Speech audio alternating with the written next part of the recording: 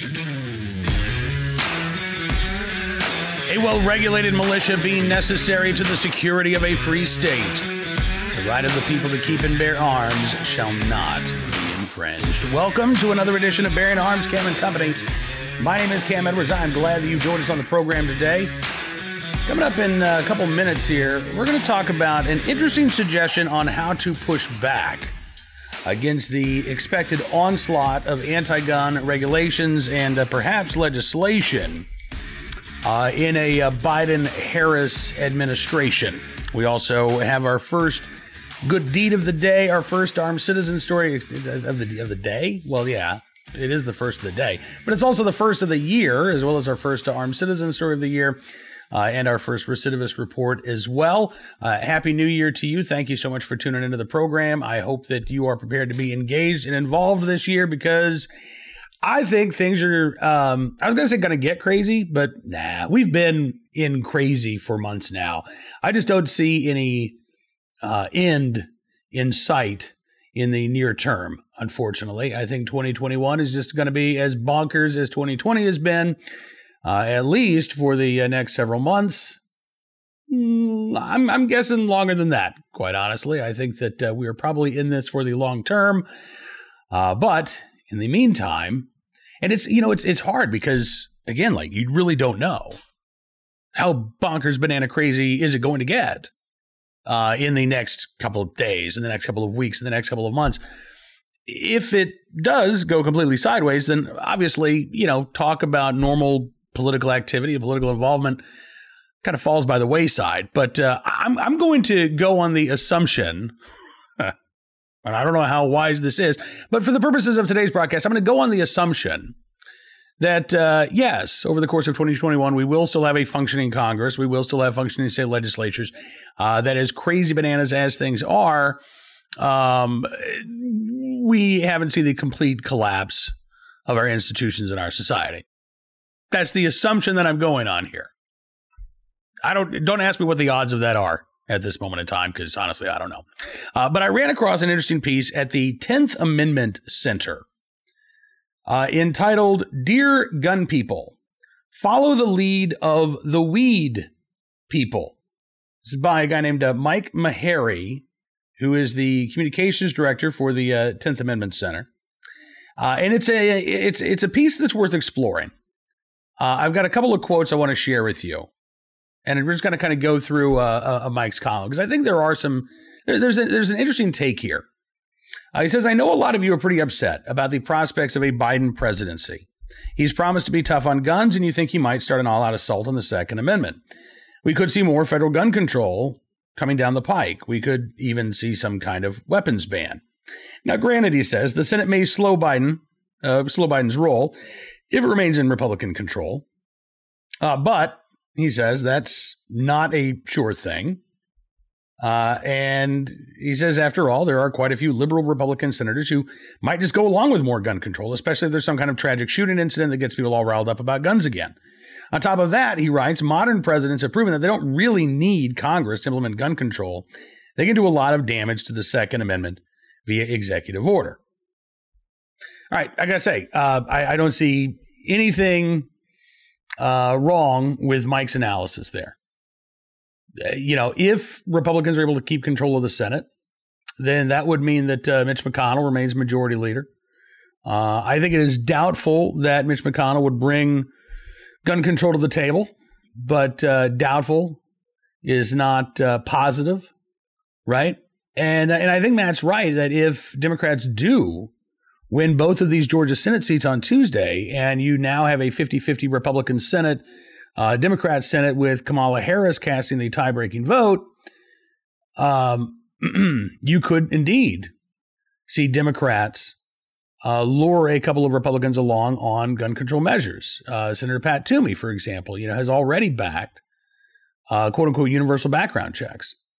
So is it possible that a couple of other Republicans would go along allowing Democrats to advance some sort of, gun control agenda, even if they only had a 50-50 or maybe a 51-50 majority counting Kamala Harris in the Senate?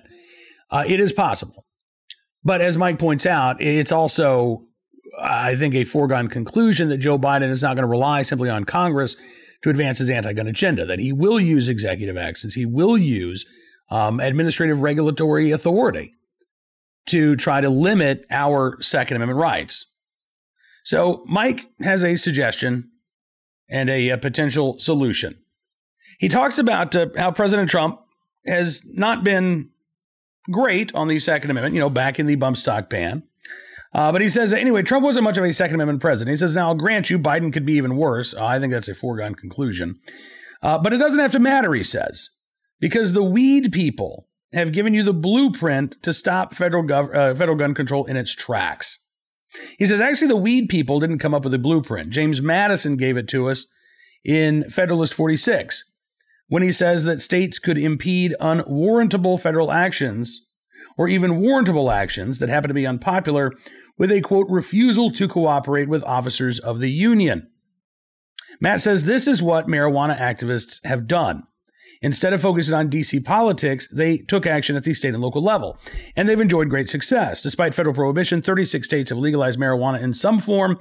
During the 2020 election, 4 more states legalized recreational marijuana, bringing the total number to 15. Well, that's true. Again, all of that is true. I would argue, however, that the gun people got there first. That's what I would argue. That is actually the weed people that have taken a page from the gun people. But let's explore this a little bit further, and I'll tell you my rationale as to why I say that. He writes, did I mention that the federal government continues its efforts at marijuana control? He says, you see, the dirty little secret is that the federal government can enforce its laws without state and local cooperation. When it comes to weed, state and local governments haven't cooperated. In fact, they have outright defied federal prohibition. When a state legalizes marijuana for medical or recreational use, it removes a layer of laws prohibiting the possession and use of marijuana. This is significant, he writes, because FBI statistics show that law enforcement makes approximately 99 of 100 marijuana arrests under state, not federal law. By legalizing cannabis, these states can essentially sweep away at least some of the basis for 99% of marijuana arrests. Further, figures indicate that it would take 40% of the DEA's yearly budget just to investigate and raid all of the dispensaries in Los Angeles, a single city in a single state. That doesn't include the cost of prosecution. The lesson, he writes, the feds lack the resources to enforce marijuana prohibition without state assistance. And again, he's right.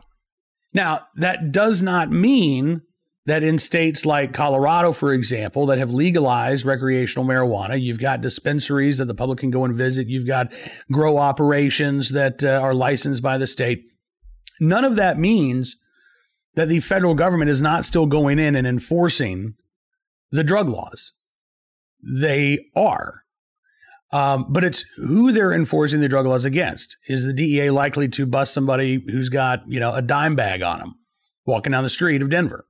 No. Are they likely to investigate these large grow houses to see if any of the cannabis that's being grown there is being diverted to the black market? Yes. Are they likely to go after these grow houses if they don't have all of their permits and ducks in a row? Yes. Are they still pulling over people, driving down the road who they think are suspicious? Yes. There was a case last year, I believe I think this couple was from Pennsylvania. And they were busted driving back from Colorado with, I don't remember how many pounds it was, but it was pounds. This was an elderly couple. Their son actually was a state legislator in Pennsylvania. And, these folks were pulled over. They were arrested. They were charged.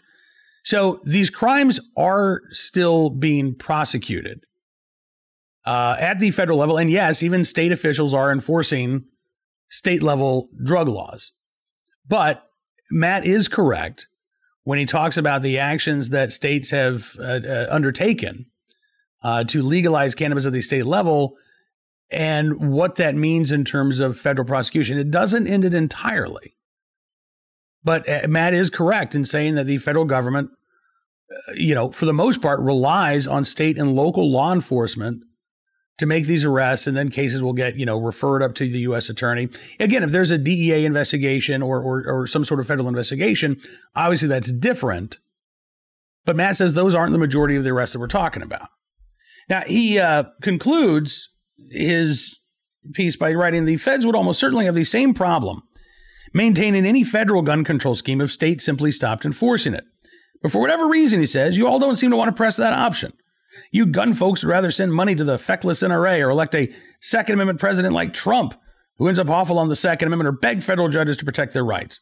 Newsflash, he writes, that isn't working. What I'm trying to tell you is to follow the lead of the weed people.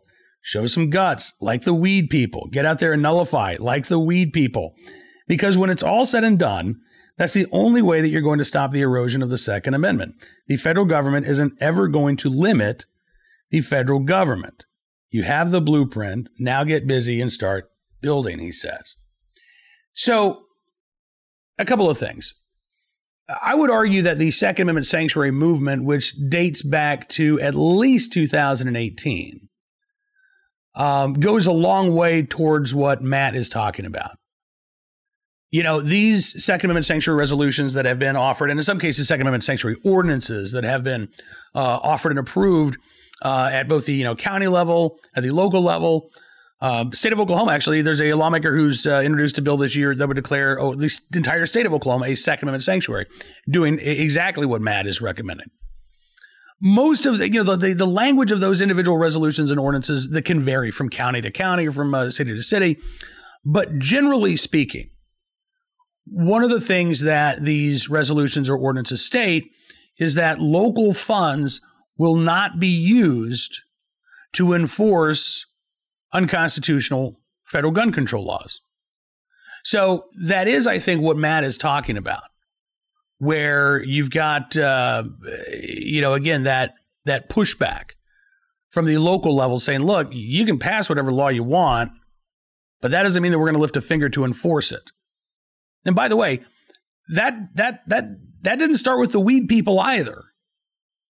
Okay, you can go back 100 years to the advent of prohibition in the United States. And while prohibition made the sale or the possession of most alcohol illegal at the federal level, you had a number of states, you had a number of cities within those states that said, nah, if that's the law, that's the law, but you guys go ahead and enforce it because we've got bigger things to do.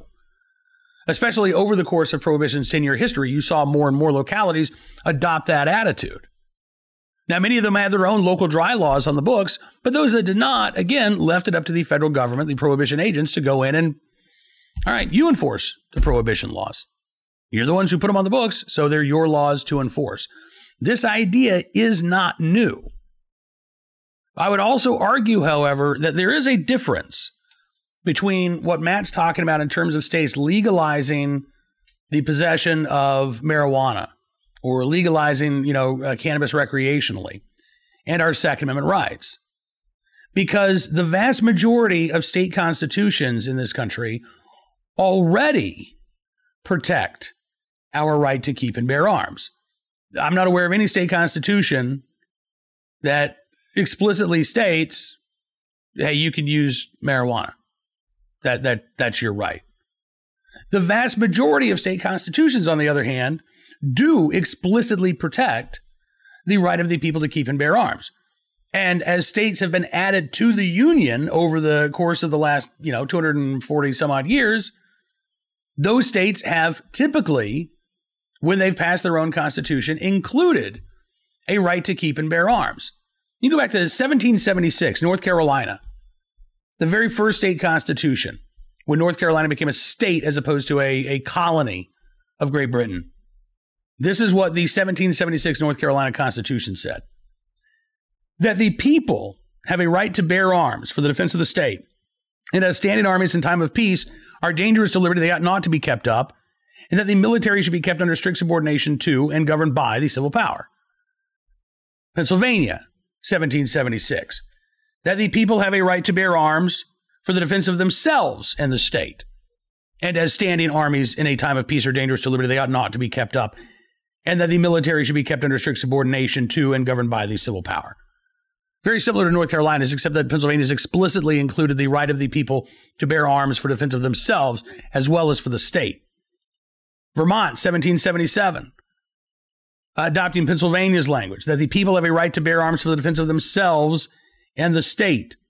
1792, Kentucky, that the right of the citizens to bear arms in defense of themselves and the state shall not be questioned. Maine, 1819, every citizen has the right to keep and bear arms for the common defense, and this right shall never be questioned.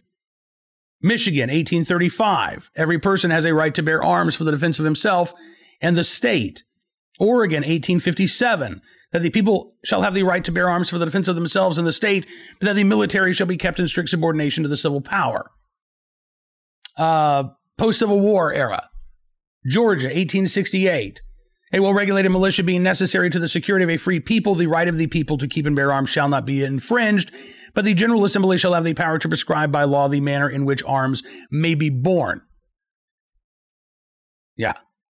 Mississippi, 1868, all persons shall have a right to keep and bear arms for their defense. Colorado, 1876, the right of no person to keep and bear arms in defense of his home, person, and property, or in aid of the civil power when thereto legally summoned shall be called into question, but nothing herein shall be construed to justify the practice of carrying concealed weapons. You can see, by the way, how the language changes a little bit over the course of the decades, right? By the time the 1860s, 1870s roll around, now pistols are much more common. They are easily concealed, and the conventional wisdom at the time was, all right, well, if you're concealing your gun, it means you're up to no good. So if you want to walk around with your gun, carry it openly so we all can see what's going on. Obviously, that's changed now. Now the conventional wisdom is, all right, well, if you're carrying a gun, we don't, people get freaked out if they see an openly carried firearm. So carry your firearm concealed and you're good to go. That's, again, I'm not saying that's the way it should be. That's what's right or what's wrong. I'm saying that's what the conventional wisdom is. But even when those state constitutions in the post-Civil War era were explicitly talking about, the legislature has the right to regulate the manner of carrying. They didn't say the legislature has the right to ban the carrying of firearms. They said, we can tell you got to carry it openly, or you got to carry it concealed, or you got to do one or the other. But they did not assume the power to bar people from bearing arms in self-defense. So we can keep going here. 1907, Oklahoma. The right of a citizen to keep and bear arms in defense of his home, person, or property, or in aid of the civil power when thereto legally summoned shall never be prohibited, but nothing herein shall prevent the legislature from regulating the carrying of weapons. New Mexico, 1912. People have the right to bear arms for their security and defense, but nothing herein shall be held to permit the carrying of concealed weapons. By the way, the New Mexico state constitution was revised decades later to more explicitly protect the right to keep and bear arms. Michigan, Constitutional Amendment 1963, every person has a right to keep and bear arms for the defense of himself and the state. 1971, New Mexico's amendment, no law shall abridge the right of the citizen to keep and bear arms for security and defense, for lawful hunting and recreational use, and for other lawful purposes, but nothing herein shall be held to permit the carrying of concealed weapons. Again, 1978, Idaho. Again, now we're getting into the constitutional amendments, right? So these are states, obviously, that are already in the union, but now you've got lawmakers who are going back and revising the state constitution. So Idaho, 1978, the people have the right to keep and bear arms, which right shall not be abridged. But this provision shall not prevent the passage of laws to govern the carrying of weapons concealed on the person, nor prevent passage of legislation providing minimum sentences for crimes committed while in the possession of a firearm, nor prevent the passage of legislation providing penalties for the possession of firearms by a convicted felon, nor prevent the passage of any legislation punishing the use of a firearm. No law shall impose licensure, registration, or special taxation on the ownership or possession of firearms or ammunition, nor shall any law permit the confiscation of firearms except those actually used in the commission of a felony. The most recent addition to state constitutions in terms of the right to keep and bear arms, Wisconsin, 1998, that the people have the right to keep and bear arms for security, defense, hunting, recreation, or any other lawful purpose.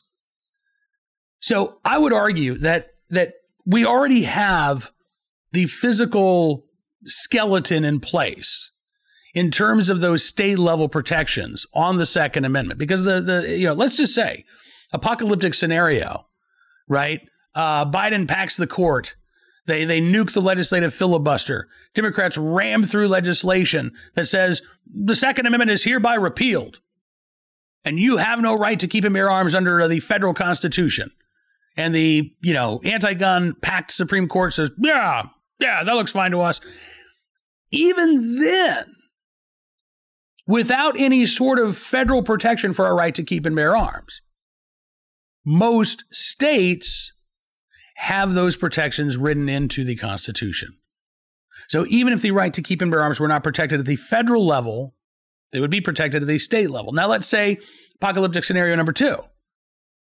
Now you've got an anti-gun packed Supreme Court. Now you've got, the Democrats, they've nuked the filibuster. They're passing legislation with 51 votes. So not only do they pass a bill that says the Second Amendment is hereby repealed, which, by the way, you can't even do with legislation. You would actually have to amend the Constitution in order to do that. So you need a 3/4 vote in both chambers of the Congress, and then you'd have to have, was it 3/4 of a vote? 2/3 vote in Congress. 3/4 of the states would have to ratify that. So I don't think that's going to happen. But even if they were to, again, let's just assume something crazy happens and they do that, unless they also specifically passed a constitutional amendment that not just erased the Second Amendment from the Bill of Rights, but then further stated, and oh yeah, by the way, not only do you not have the right to keep and bear arms, we're actually criminalizing the possession of all firearms outside of the military and law enforcement. Again, you'd have to do that through a constitutional amendment. I don't think that's going to happen. I don't think the votes are there. But then and only then would you have a conflict between these state constitutional protections and the federal government saying, you don't have a right to own a gun. So we're a ways away from that, I think. Knock on wood. But in the meantime, the idea of states sending that message. I mean, again, it's not that states can't legalize gun ownership. They already have. Right? So it's not like you can't. In Virginia, for example, last year, the state legislature decriminalized the possession of marijuana. I believe it's under 2 ounces. Now it's a fine. It's not legal, but it's like a $25 fine or something like that. Excuse me. So there is no real corollary to take the same type of action to protect the Second Amendment in Virginia. We've got an anti-gun governor. We've got anti-gun lawmakers. We just passed a half dozen gun control measures. Watered down, but they still pass. But it's not like we could pass some sort of legislation in Virginia that would say, hey, owning a gun's legal. Because it is. It already is. Right? So this suggestion by the gentleman at the 10th Amendment Center, Matt Mahari, it's not a bad idea, but it's not going to work the way it worked with legalizing weed, because guns are a legal product.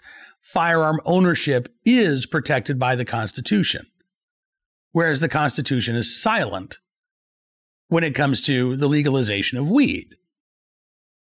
Now, I happen to think that the Second Amendment sanctuary movement is a good one, and one that I suspect we will see another surge in support for these Second Amendment sanctuaries over the course of 2021. And I would not be surprised. In Oklahoma, that's one of the most pro-gun states out there. There might be some lawmakers this year like, I don't know if we really want to get into this. We really want to declare the state a Second Amendment sanctuary. I mean, isn't that just going too far? I understand that impulse. And I would say, no, it's really not going too far. Worst case scenario, it never comes into play. You pass this provision saying, look, we're not going to use state dollars or local taxpayer dollars to enforce these unconstitutional federal gun control laws. If that happens and no new federal gun control laws come down the pike, well, then it's a moot, a piece of legislation. Doesn't really matter one way or the other. If, on the other hand, you do see the Biden administration try to impose unconstitutional restrictions on a right to keep and bear arms, Well, the state has the power to decide where their law enforcement funds are going to be spent. And if they don't want to spend their resources, their finite resources, enforcing federal gun control, they want to leave that up and set up to federal authorities, that is a state's prerogative, just as it is a county's prerogative or a county sheriff's prerogative to decide what their priorities are going to be for enforcement. And yes, those county sheriffs have discretion in terms of the laws that they're going to enforce. We've already seen this argued in places like New Mexico and Virginia by county sheriffs who say, you can pass these laws, but I mean, it's just not going to be a priority for my department. We're worried about people breaking into people's homes and home invasions and things like that. We're not worried about trying to go out and investigate every, private transfer of a firearm or somebody possessing a 20-round magazine when they're only supposed to have a 10-round magazine. That's not something that we're going to see as a enforcement priority. That's fine. There's nothing legally questionable about that. In fact, again, that it's not just the weed people that are doing that or the gun people that are doing that. You got folks on the left who are doing the same thing when it comes to illegal immigration. We're not going to spend any city resources. We're not going to spend any county resources to help enforce federal immigration law. We're not going to cooperate with ICE. We're not going to let ICE know when somebody's getting released from the jail, even though there's an ICE detainer. We're not going to pick up the phone and call ICE and tell them, hey, this person's, being released from our custody if you want to take them in because you need to deport them. We're not going to lift a finger to help. The courts have said that's fine. So why would it also not be fine when it comes to dealing with our right to keep and bear arms? Again, it's not a perfect corollary to what the weed people have done.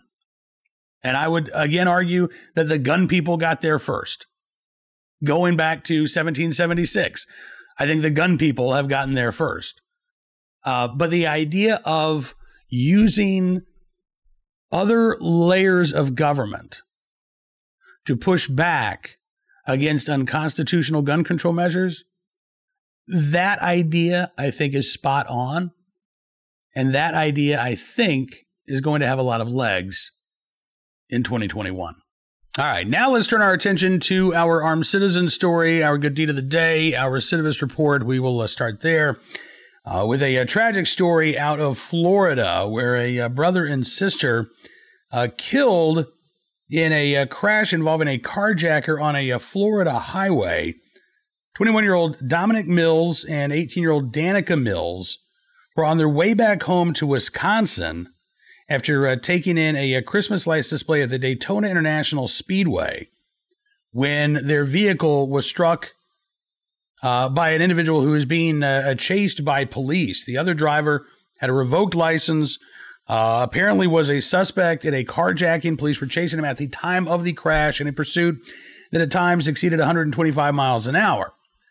And according to local sheriff there in the area, the individual who was leading police on this chase,